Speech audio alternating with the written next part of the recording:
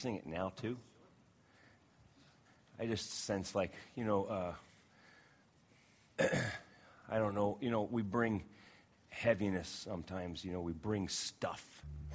And I just want to give us the opportunity to lay that stuff down and give it to the Lord. And this morning we were, earlier, we're in the room over there praying, and I hear these guys practicing this song, and I haven't heard it in a long time, to be truthful. It's kind of an oldie. But every time I hear it, I don't know what it does, but my heart jumps inside my chest. This is my prayer. Lord, draw me close to you. Don't ever let me go, Lord. I lost my religion a long time ago. And when I discovered that Jesus wanted to be my friend, and I was like, now the only thing I really want is to be able to enjoy his friendship everywhere I go, Like Jesus isn't just for church on Sunday mornings, I want to enjoy his friendship everywhere I go. And so, I don't know, I just sense that we're not quite ready for a sermon yet. We need to press in a little bit further. And actually, here's this, yep. We get in danger of becoming comfortable with God. Some of you, when you first started coming here, you'd visited the first 3-4 weeks or whatever, and you cried every week. And you would say, I don't know why, I just cry every time what it is. And that's the presence of the Lord. That's what it is. But then you stop crying after a while. And it's not that there's magic in tears. You help me hear me what I'm saying, right? It's just you get accustomed. The glory of God, the word glory means weight. And when you first feel the glory of the Lord, you feel that weight. And some people, the reaction is to cry. Some people, they, shake a little. Some people, they just sit in silence, stunned by the weight of the Lord. But then, like all weights, you get used to, you start to get used to carrying it. And then you forget that it's even there, right? And the danger then, is to say, is just to stay there and to not continue to press in. Friends, if you want more of God, you've got to press past that and keep pursuing him. God's an infinite God, so you and I have embarked on an infinite pursuit. It's not something that we do for a few weeks and then it's over, but I'm constantly, perpetually pursuing God. And I'm convinced that when I get to heaven, all of my questions will be answered, but I'm going to get a whole new set of questions because I'm going to realize the questions I've had here on earth they're rudimentary, And then I get there and I'm like, whoa, there's a lot more questions. So the beauty is that God's infinite and we get to pursue him for all of eternity. That's the beauty of it. And so, maybe you are in that spot where you've gotten you've grown accustomed to the presence of the Lord. And you'd say, I'm just not feeling it anymore. I know. The only solution I have for that is I get on my knees and I press in further. It's the only thing I know. So that's what I guess comes up for me when I hear this song.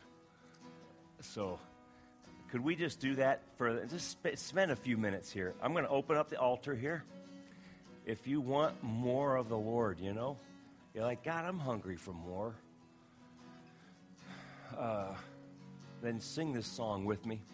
And I'm going to invite you to actually stand again. I know, Elaine, you were gracious to let us sit, but we got to stand back up again. And let's sing this song. And like I said, the altar here is open. Please join me. if you would like, or make an altar right at your seat.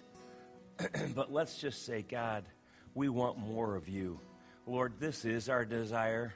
I want more of you, God. You're a big God. You're infinite God. And you blow my mind, Lord. But then I get used to that, Lord, and I just want you to know, Jesus, I'm sorry, because I've gotten kind of used to you and taken you for granted.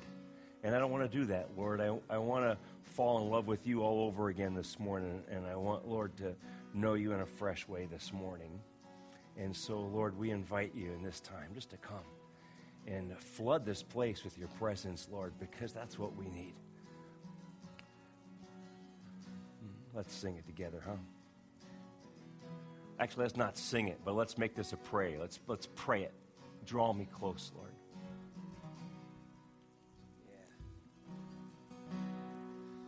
Draw me close to you.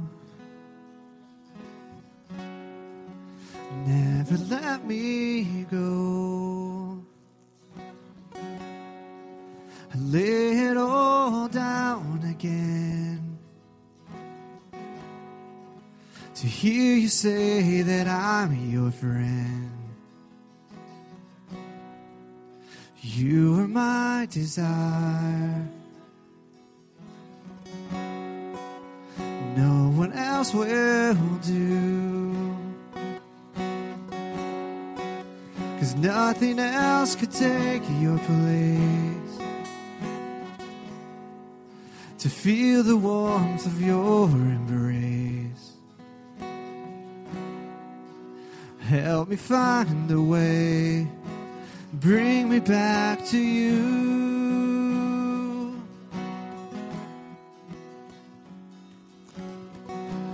You're all I want. You're all I ever needed. You're all I want. Help me know you are near.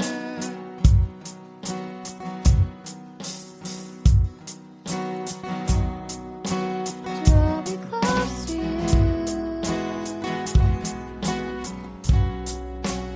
Never let me go. I lay it all down again to hear you say that I'm your friend. You are my desire. No one else will do, 'cause nothing else could take your place. To feel the warmth of your embrace, help me find a way to bring me back to you.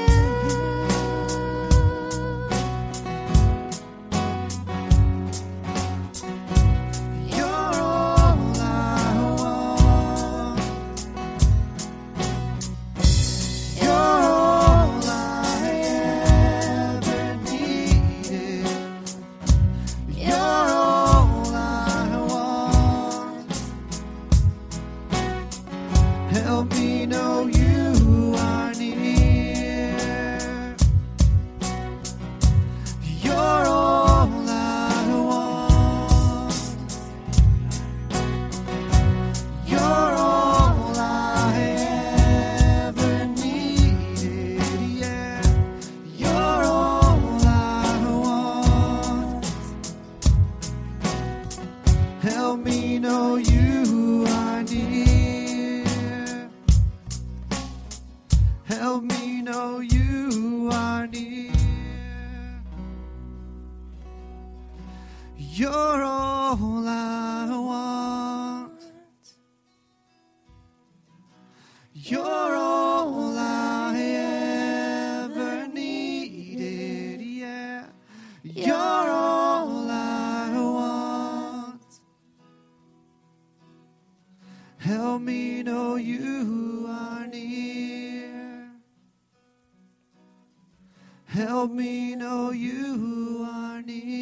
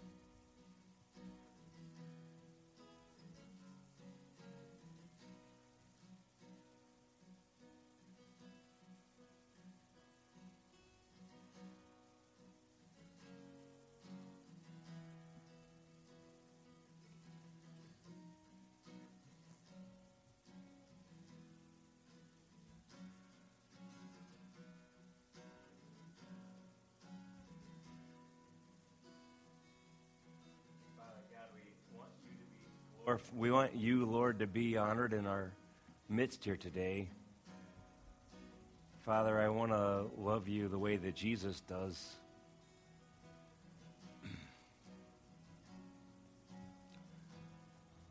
Lord, I know the greatest way to be just like Jesus is to love the Father.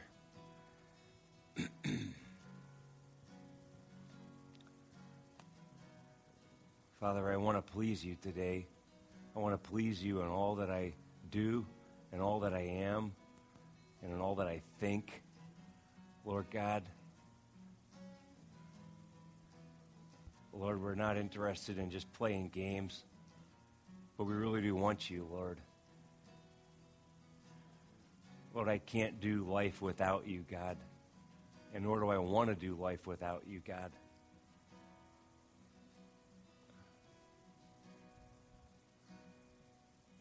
So, Lord, we're here before you this morning, and we're asking for just a fresh touch from yourself today. I know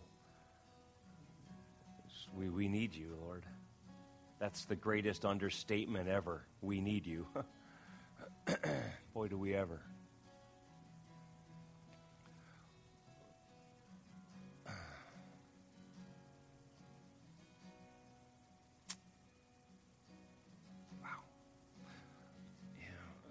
So, Lord, I just pray today that you would increase our hunger for you and our desire for you, Lord.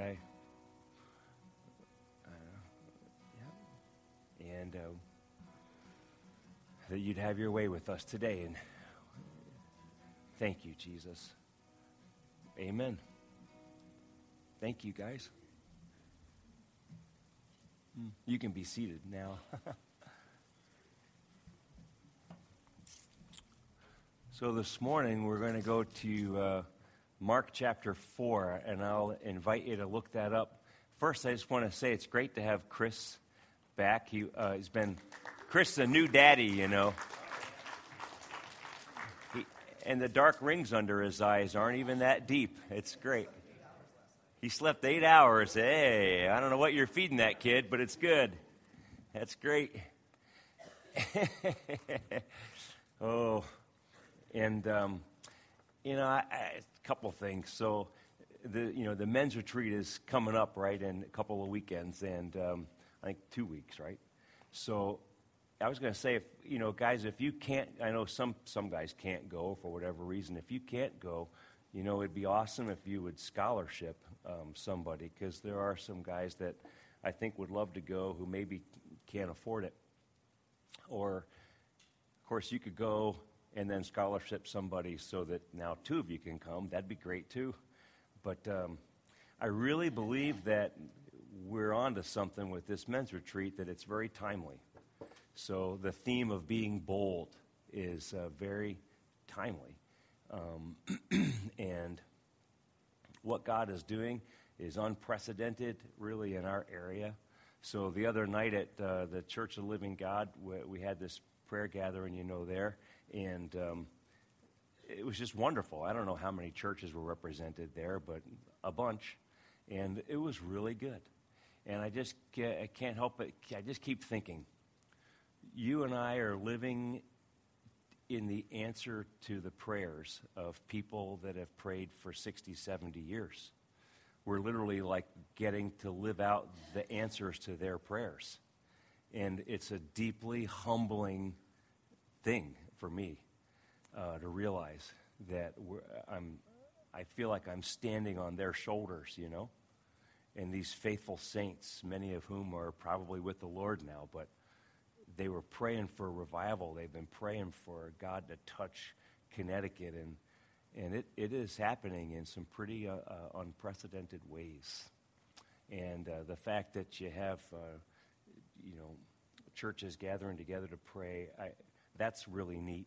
That's happened, I know, for a long time, but I can only tell you that the relationship between those churches is something that's really special. Getting together for a prayer meeting, that's nice.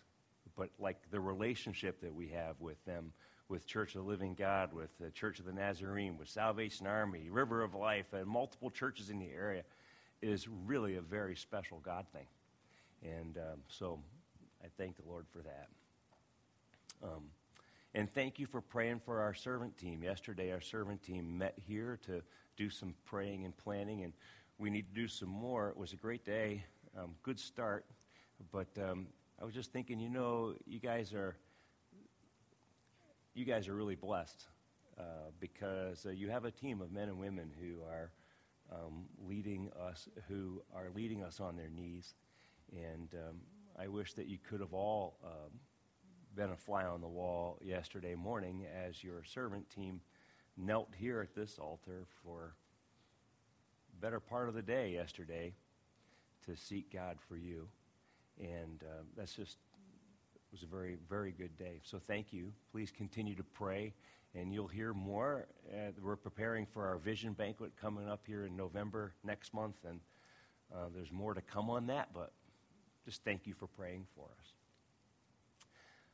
This morning, so most Sunday mornings, I get to open up God's Word to you as I teach, right? But this morning, I really sense that God wants to open up you to His Word. And so I'm excited about that.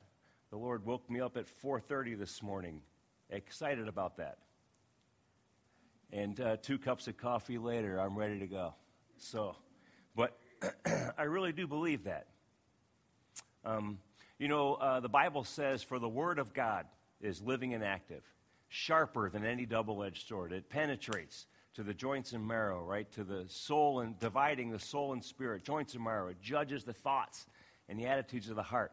The Word of God is living and active. It's sharper than a double-edged sword, right? And I know some of us read that, and the question maybe in our minds is, well, if the Word of God is so sharp, why do I find it so dull?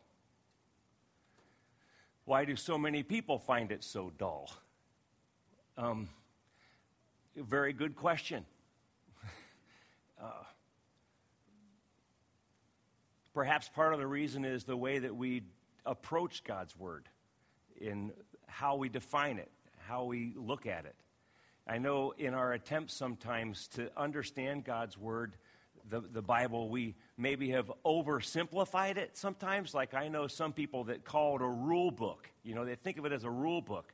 Well, I don't know about you, but that doesn't really warm the recesses of my heart. It's a rule book. Oh, boy, I can't wait to read that this morning, right? And then I know some people call it, they say it's a manual for life. And same kind of thing. I mean, how intimate are you with the other manuals? Do you just open up your glove compartment every morning and dig into the car owner's manual? Because I just can't wait to get inspired by that today. Whew. Well, no wonder it's boring. I don't like manuals. I read them when I have to. I read one, right? And then some people, and I God bless this one. I think it's nice. they're attempting to make it relationship-based, which I appreciate, but we call this God's love letter to us. And I think, okay, well, that's really sweet, but I'm just going to be honest. As a man, I don't relate to that. It's like God put together a chick flick, and now I got to live with this for all of eternity, you know? It's a love letter, and I know girls might get into that, but I don't, to be truthful. So I don't know. So that seems like that doesn't really do it either. So I wonder if maybe our approach to this book is maybe all wrong. What is this? You know, this thing, the Bible. And maybe if I just get a sense for what it really is, then maybe that might actually open me up to it and pique my interest in it and drive me to it. Does that make sense? You know, it's part of it is this. I don't like being lied to. Do you? How many of you say, oh, I love getting lied to? Oh, I just wake up and live for it every day, right? And yet you and I know that we're lied to all the time, are we not? I mean, we live in a culture of mistrust. Politicians, leaders, people in authority. I mean, we're constantly, the media, we're constantly feel like we're getting lied to from one angle or another, right? Somebody's got an angle, it seems, on us all the time. And the truth is, I even lie to myself sometimes, right? So I really could use some truth, couldn't I? Couldn't you use a little bit of truth? Like, that'd be great to know actually what life is all about, what this thing is. Well, truth. Truth. So God has revealed himself to us in two different ways. There's special revelation and there's general revelation. General revelation is how God has revealed himself to us in the world that he's made. You know, you just look around at creation. And Romans 1 tells us that, the creation of the world, God's invisible qualities can be seen. You can learn a lot about the Creator just by looking at what he's created, right? I mean, if I never had a Bible, I could learn that the one who made all of this must be great, must be big, must be powerful, obviously creative, because he created. And I look at all the funky little animals and things that he's made. And, God really does have a sense of humor, doesn't he? The Creator. You think, wow, how did he come up with that one, right? The duck-billed platypus. What a goofy-looking creature. And the Lord's, he made that, right? And he's made bright-colored fish in the sea. And so you see this, he's a creator. There's a lot of things that you can learn about the Creator just by his creation. But that's not nearly enough. Then there's special revelation. Special revelation is how God has revealed himself to us in his written word and specifically through Jesus Christ. Jesus said, anyone who has seen me has seen the Father. So if you're looking at Jesus, you're looking at God, right? So Jesus is the perfect revelation of who God is, right? He's perfect theology. Hebrews chapter 1, it says, in the past, God spoke to our forefathers through the prophets at many times, various ways, but in these last days, he's spoken to us through his Son. That's special revelation. And Jesus teaches us a lot more about God than just what you can observe in what he's made. Do you agree with that? Right? And the Bible teaches us more about God and his plan for our lives, his purpose, and what he's doing, what his heart beats over. You get that in Scripture that you don't get just by looking at creation. So we put the two together and you get a more complete revelation, right, of who God is. So that's revelation, but God is also speaking to us in two different ways. God speaks to us through his written word, and he speaks to us through his spoken word. The written word of God, the Bible word for that is the word logos. It's what's been written. And the spoken word of God, the Bible word for that is the word rhema, R-H-E-M-A, rhema. And so the first is the written word of God, the logos of God. We're told in Romans 15:4, everything that was written in the past was written to teach us so that through endurance and the encouragement of Scriptures, we might have hope. So it's been written for us so that God can speak to us in the pages of Scripture.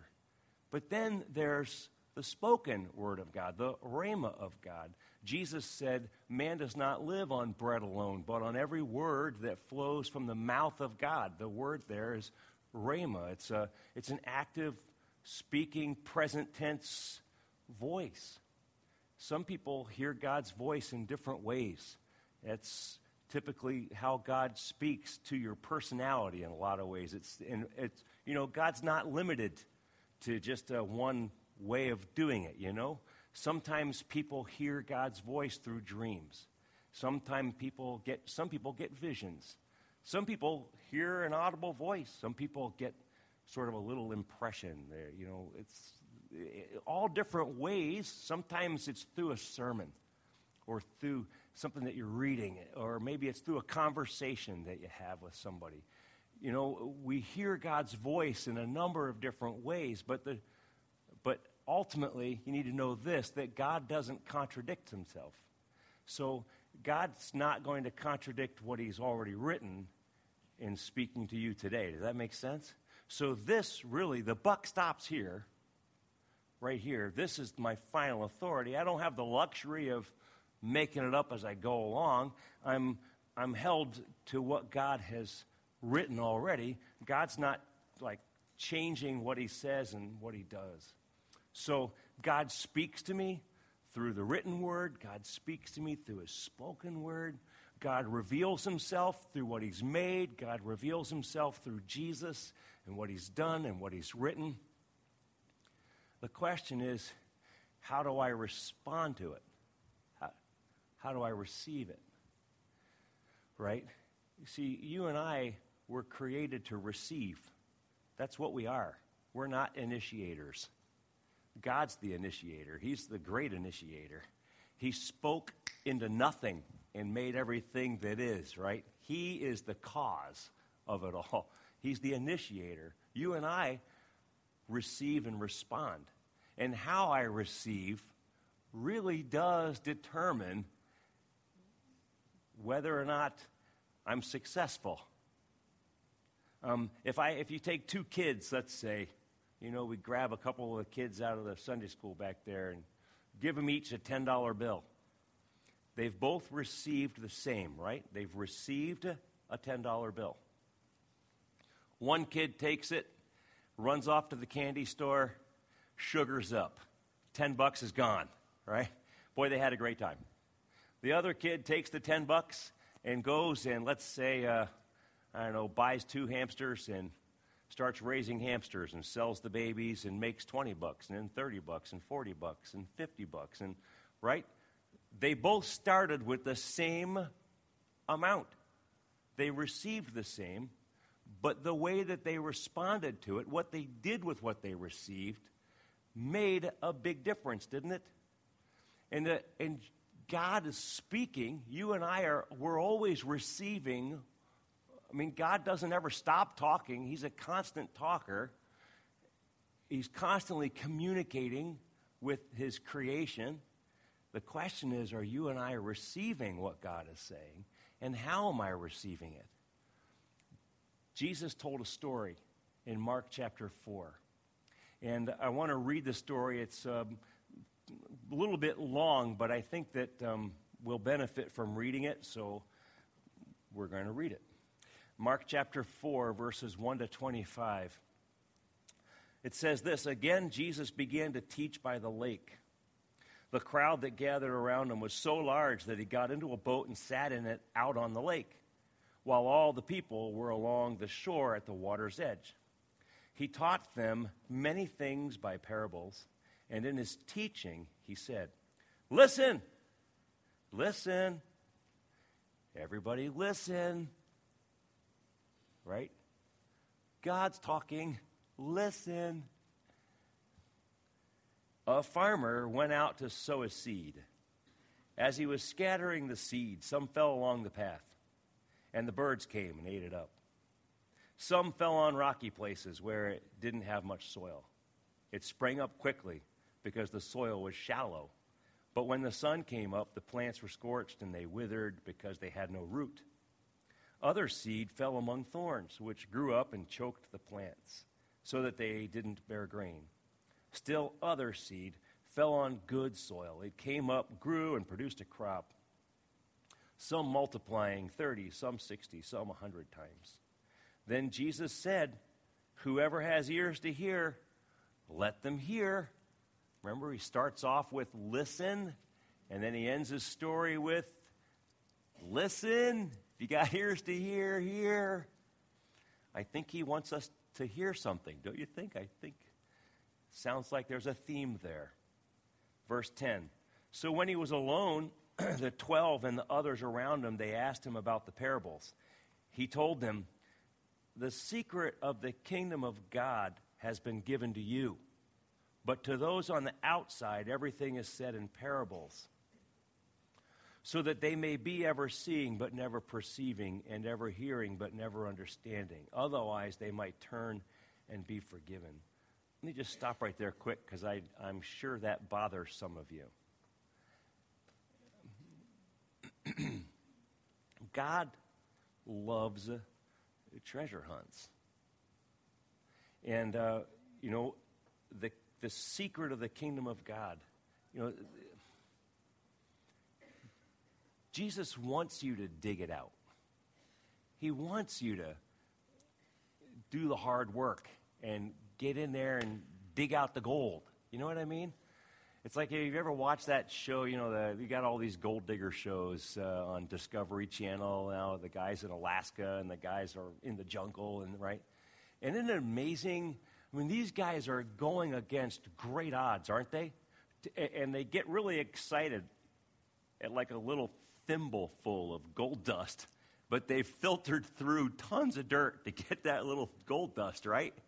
And you say, I don't know if I could do that. That's not my scene right there, right? You know what though? The gold is there. Any one of us could do that too. Hey, if you want to go to Alaska and live with the bears and dig in the dirt for the gold, you have right at it, just like they did. The same is true of truth. It's in God's word. He says, go ahead, dig it out. There's gold in those hills. It's for anyone willing to get out their shovel, so to speak, and start digging in. You notice something, that Jesus tells this story, and remember the crowd was so huge, right? Jesus had to get in a boat. I mean, they were literally pushing Jesus into the water. The crowd was so big. And who is it that actually asks for more details? The 12 and a few others around them. You ever ask, where's the other 1,000 people that were there hearing the sermon that day? I guess that's all they heard. They heard enough, and they went away, and time's up, honey, we got to go. The game's on. We're busy. But yet it was the 12 and a few others that stood around long enough to dig. Hey, Jesus, you got to tell us some more about that. What were you meaning with that parable? You follow that? That's the kind of heart that he's looking for in you and me. The kind of heart that isn't satisfied to go, I don't get this, and then move on. But the kind of heart that goes, I don't get this. I got to figure this out. And you dig, and you ask, and you study, and you pray, and you seek. God promises, if you seek me, you'll find me. Do you know what the if is? He says, you'll seek me, and you'll find me if you search for me with all your heart. That's an if. I've got to be willing to search with all my heart. So, Jesus explains this to his guys. Verse 13, Jesus said to them, don't you understand this parable? How then will you understand any parable? The farmer, I don't know if I read that right. I'm hoping his tone of voice was different than mine just was. But verse 14, the farmer sows the word. Some people are like seed along the path where the word is sown. As soon as they hear it, Satan comes and takes away the word that was sown in them. Others, like seed sown on rocky places, hear the word and at once receive it with joy, But since they have no root, they last only a short time. When trouble or persecution comes because of the word, they quickly fall away. Still others, like seed sown among the thorns, they hear the word, but the worries of this life, the deceitfulness of wealth, the desires for other things come in and choke the word, making it unfruitful. Others, like seed sown on good soil, hear the word, accept it, and produce a crop, some 30, 60, 100 times what was sown. He said to them, do you bring a lamp to put it under a bowl or a bed? Instead, no, you put it on its stand. See, the purpose of a lamp is to light the room, right? For whatever is hidden is meant to be disclosed. Look at that. And whatever is concealed is meant to be brought out into the open. And then here's that statement again. If anyone has ears to hear, let him hear. You see that? He hides things, intending for them to be brought out in the open. God's putting you and me on a treasure hunt. Let's go, right? And then verse 24, consider carefully what you hear, he continued.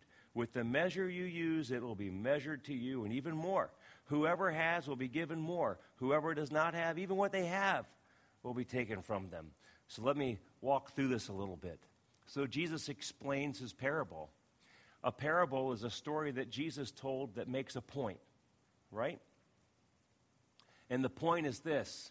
In this story, the farmer, the one throwing out the seed, is Jesus himself. He's the farmer.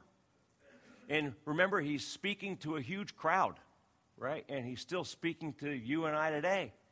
And he's casting out the seed. The seed is God's word. He's kind of throwing it out there. Everybody's hearing it, right?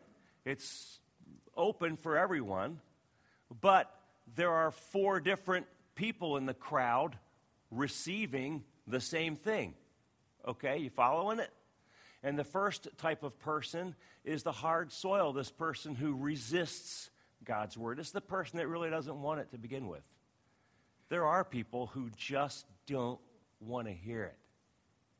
One of my more painful childhood memories, this is like group therapy, but one of our huge, I mean, it was a colossal family fight. I was about 10 years old. My little sister was about 5. And my little sister, Jennifer, she shared Jesus. She talked with Grandpa Perkins about Jesus. And my Grandpa Perkins cussed her out. Right? She's a 5-year-old. He cusses out a 5-year-old, right? Well, then my mother hears it. And the mother bear came in, right? And it was quite a mess. Well, all that to say, my grandfather was one of those people. He didn't want to hear it. Not interested. You could try. Didn't want it. And there are people like that. Maybe you're even here today. Maybe you're here, well, because, my wife dragged me here. Or I'm here because my parents made me be here. Same kind of attitude, just sort of, I don't have to have it. Resistant. And Jesus says, that person, it really doesn't do any good. The good news is you don't have to worry about this affecting you because it's not going to, right? The second person here is the person who hears it, but they don't really apply it. They hear it in sort of a shallow way. We take the Bible and we kind of water it down to bumper sticker statements, God is good all the time, and all the time God's good. And we throw out little statements, we just trust God, and we kind of, they hear it, oh, that's good, but then don't apply it.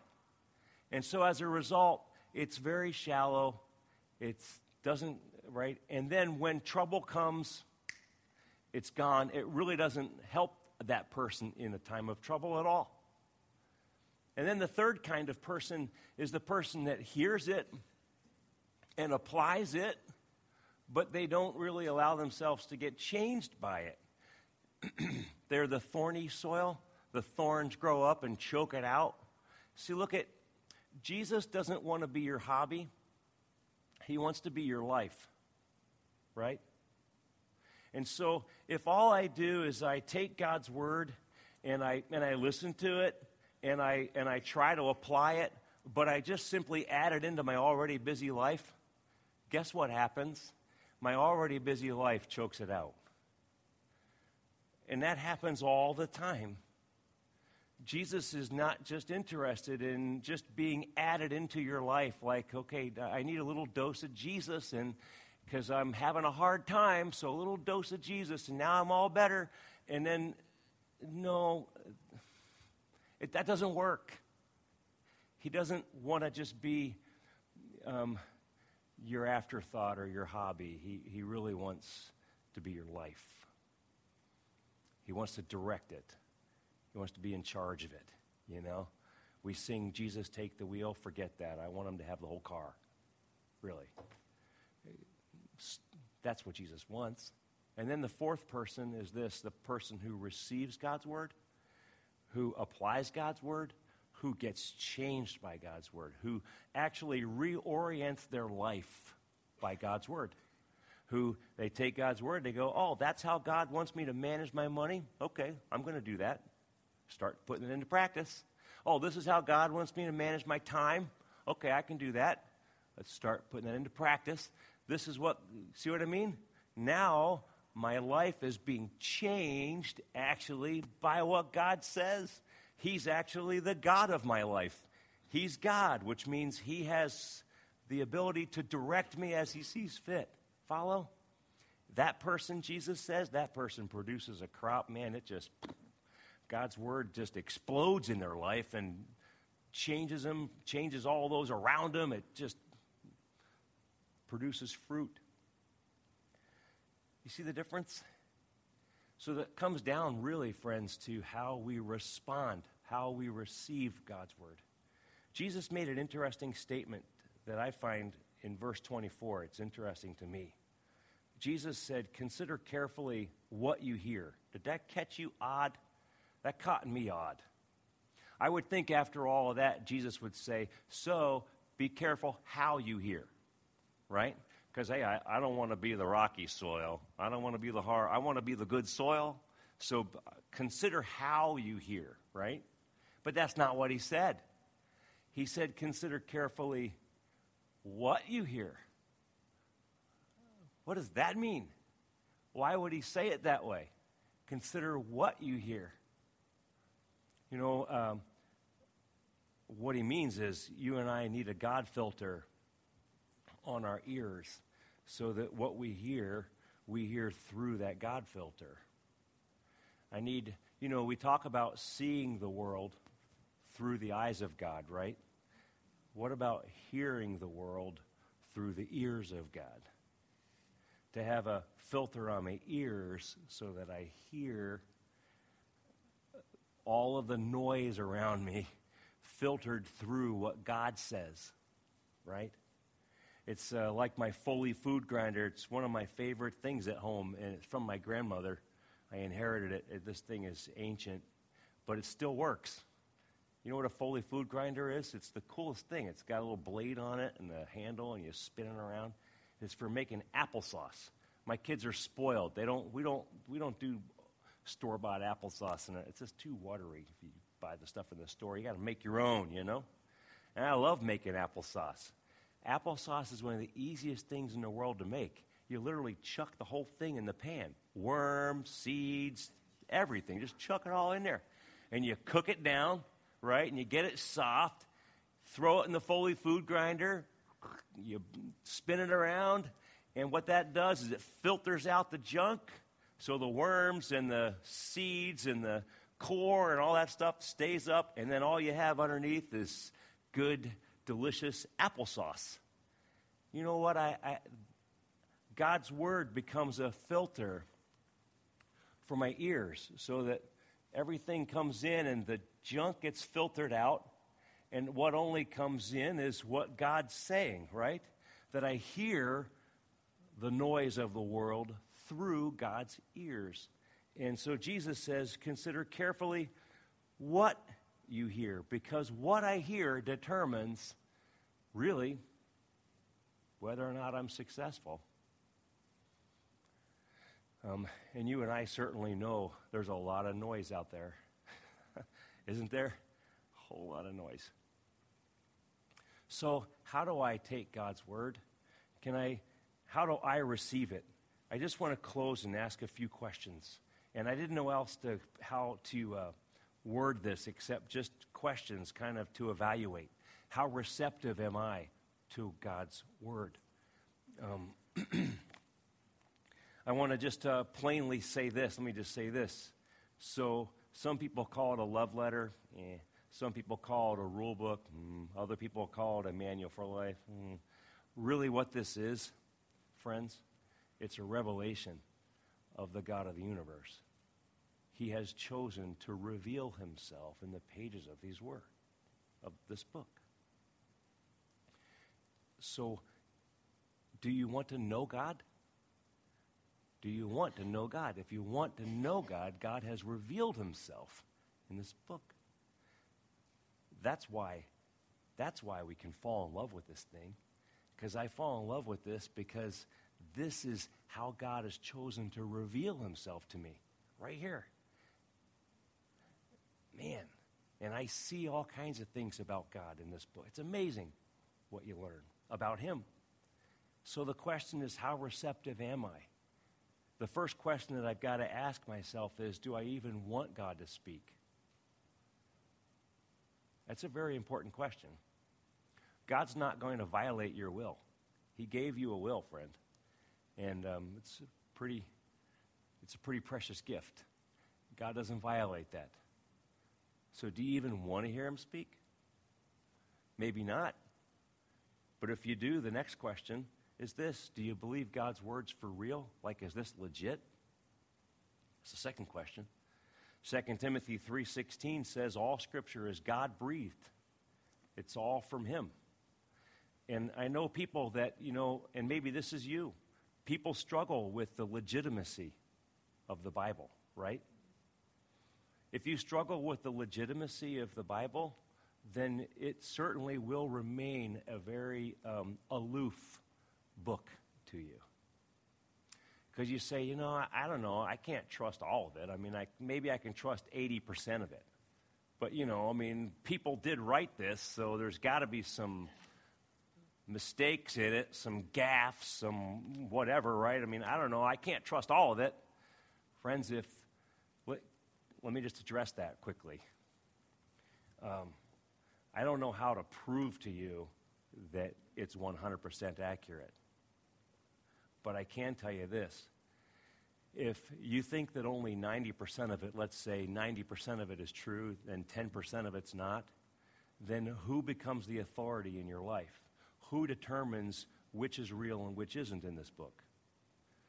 In essence, what you're saying is you are the authority of your life. Because who else are you going to trust, really, to tell you which is true, which part's true and which part isn't true? So you've just left yourself to your own kind of devices, and you've made yourself an authority. And let me ask, how's that working for you? I'm guessing that if you're like me, you'd go, well, yeah, left to my own devices, I'm like batting 300, Well, that means 7 out of 10 decisions are completely wrong that I make. You follow? I don't know that I really want to bat 300 in life. I'd kind of like to bat 1,000, wouldn't you? I can tell you this. You have to start with a decision. And the decision is, I'm going to trust this as God's word.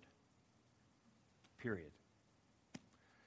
And then I'm going to live my life on it. I don't have the luxury, really, or the time to decide what's true and what's not.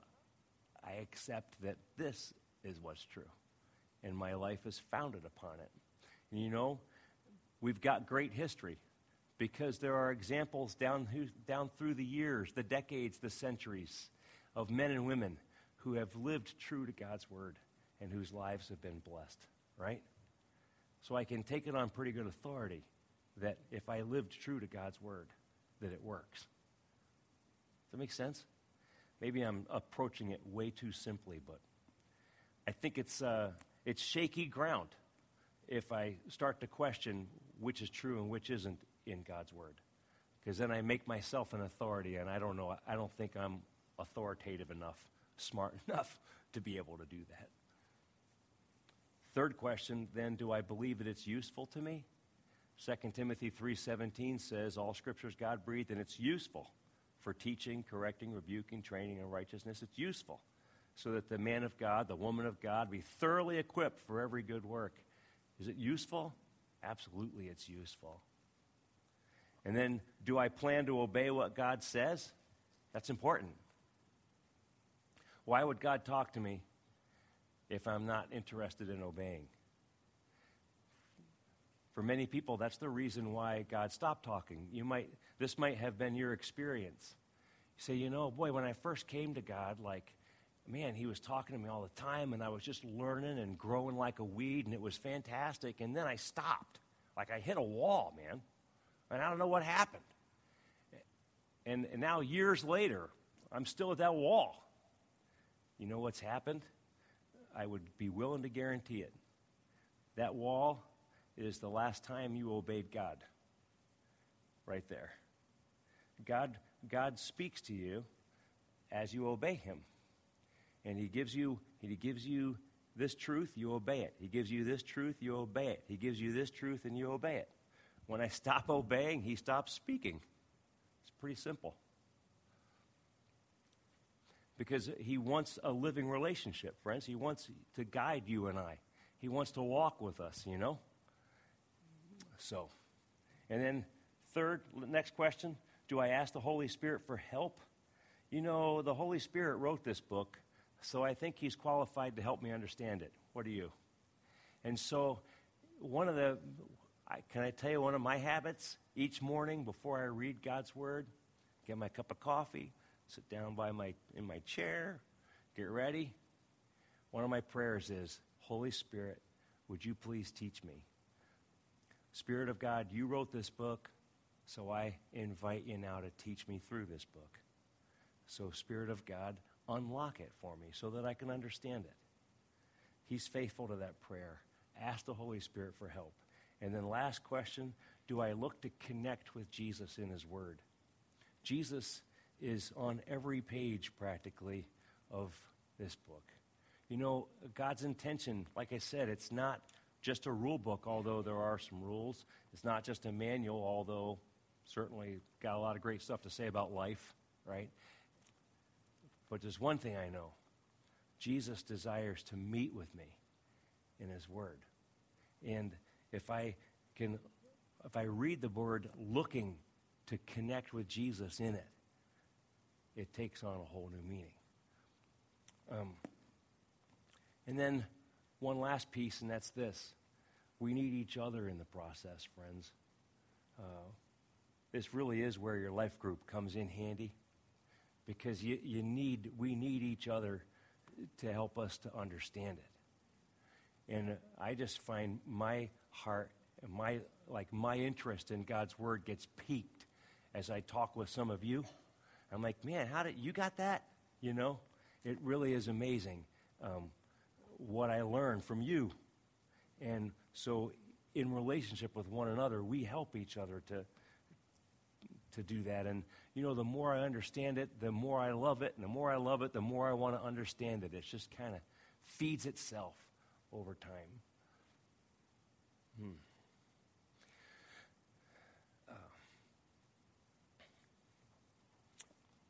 So that's the word there.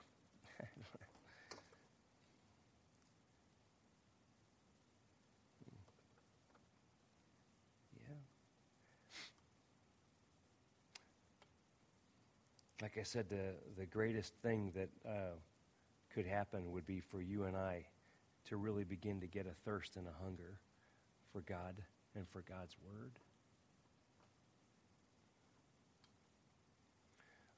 Hunger, it's kind of interesting. It's in the natural realm. Hunger is a sign of health, isn't it? If you have a child and your child loses their appetite, You say, oh, what's wrong, honey? Something must be wrong. You check them for a fever. Something's got to be wrong if they've lost their appetite. Because appetite, hunger, is a sign of health. And spiritually speaking, the same is true. If I have lost my hunger for the things of God, it means that something has gone wrong. It means that an illness has crept in. Some kind of virus has snuck in there and it's causing some trouble in my heart. And so your veracity for God's word, for more of God, your hunger for God, is actually a good thing. You know, if you're saying, man, I'm just never getting enough, it's like it's not enough, that's good. You're right on track. It's when you grow complacent and satisfied with where you are and you're not hungering for anything else and not hungering for anything more of God, that's when the problem has crept in. So I'm asking you this morning as we close, just how hungry are you? You know, how strong is your appetite for the Lord, for the things of God? And if you would like to have a greater appetite, then I would invite you this morning just simply to ask God for it. Lord, make me hungry. I want more of you, God. Or I want to want more. How about that? I at least want to want more.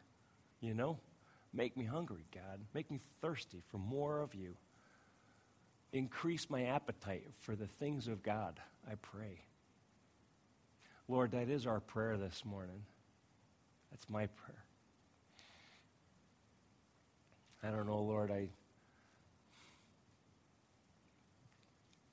pray that you would make us a hungry people, a people who are passionate, a people who are thirsty for more of you, a people who just can't ever seem to get enough. Lord, I pray that today. Would you increase our hunger?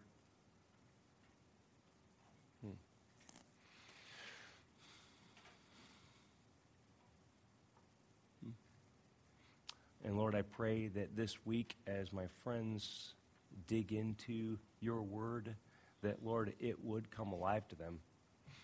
That, Holy Spirit, you would interact with them. And that you would make your word that you inspired, that you wrote, that you'd make it, Holy Spirit, come alive in our hearts this week. Father, thank you.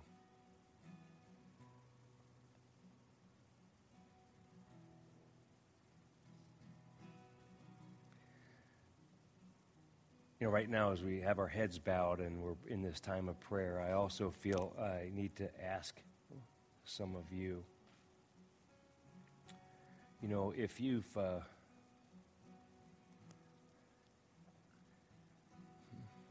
you need to know that the God of the universe loves you very much, and he desires, he really does, he wants to be your friend.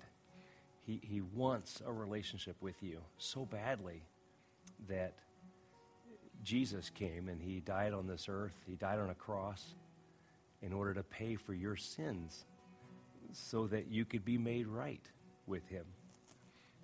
I mean, God really wants to be your friend.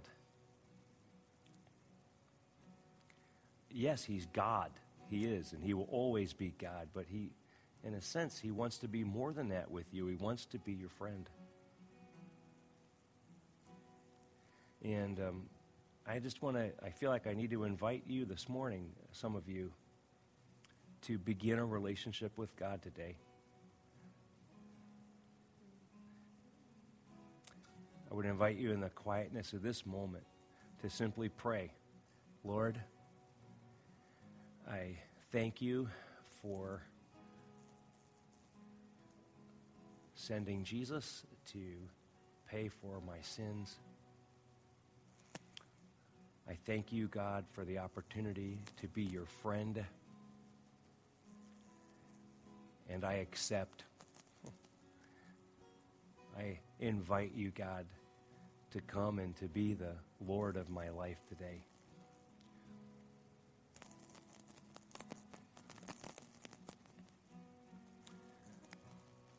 And you know, the Bible tells us that if that's your prayer, if that's your heart's desire, that God answers it. That's one prayer God answers every time. He wants very much to be in relationship with you. And if you prayed that prayer this morning, I really would like to talk with you or have one of our prayer team talk with you before we leave, because we'd like to talk with you more about that and help you to take the next steps. So thank you, Lord. I thank you for this time, and we pray your will be done here. In Jesus' name, amen.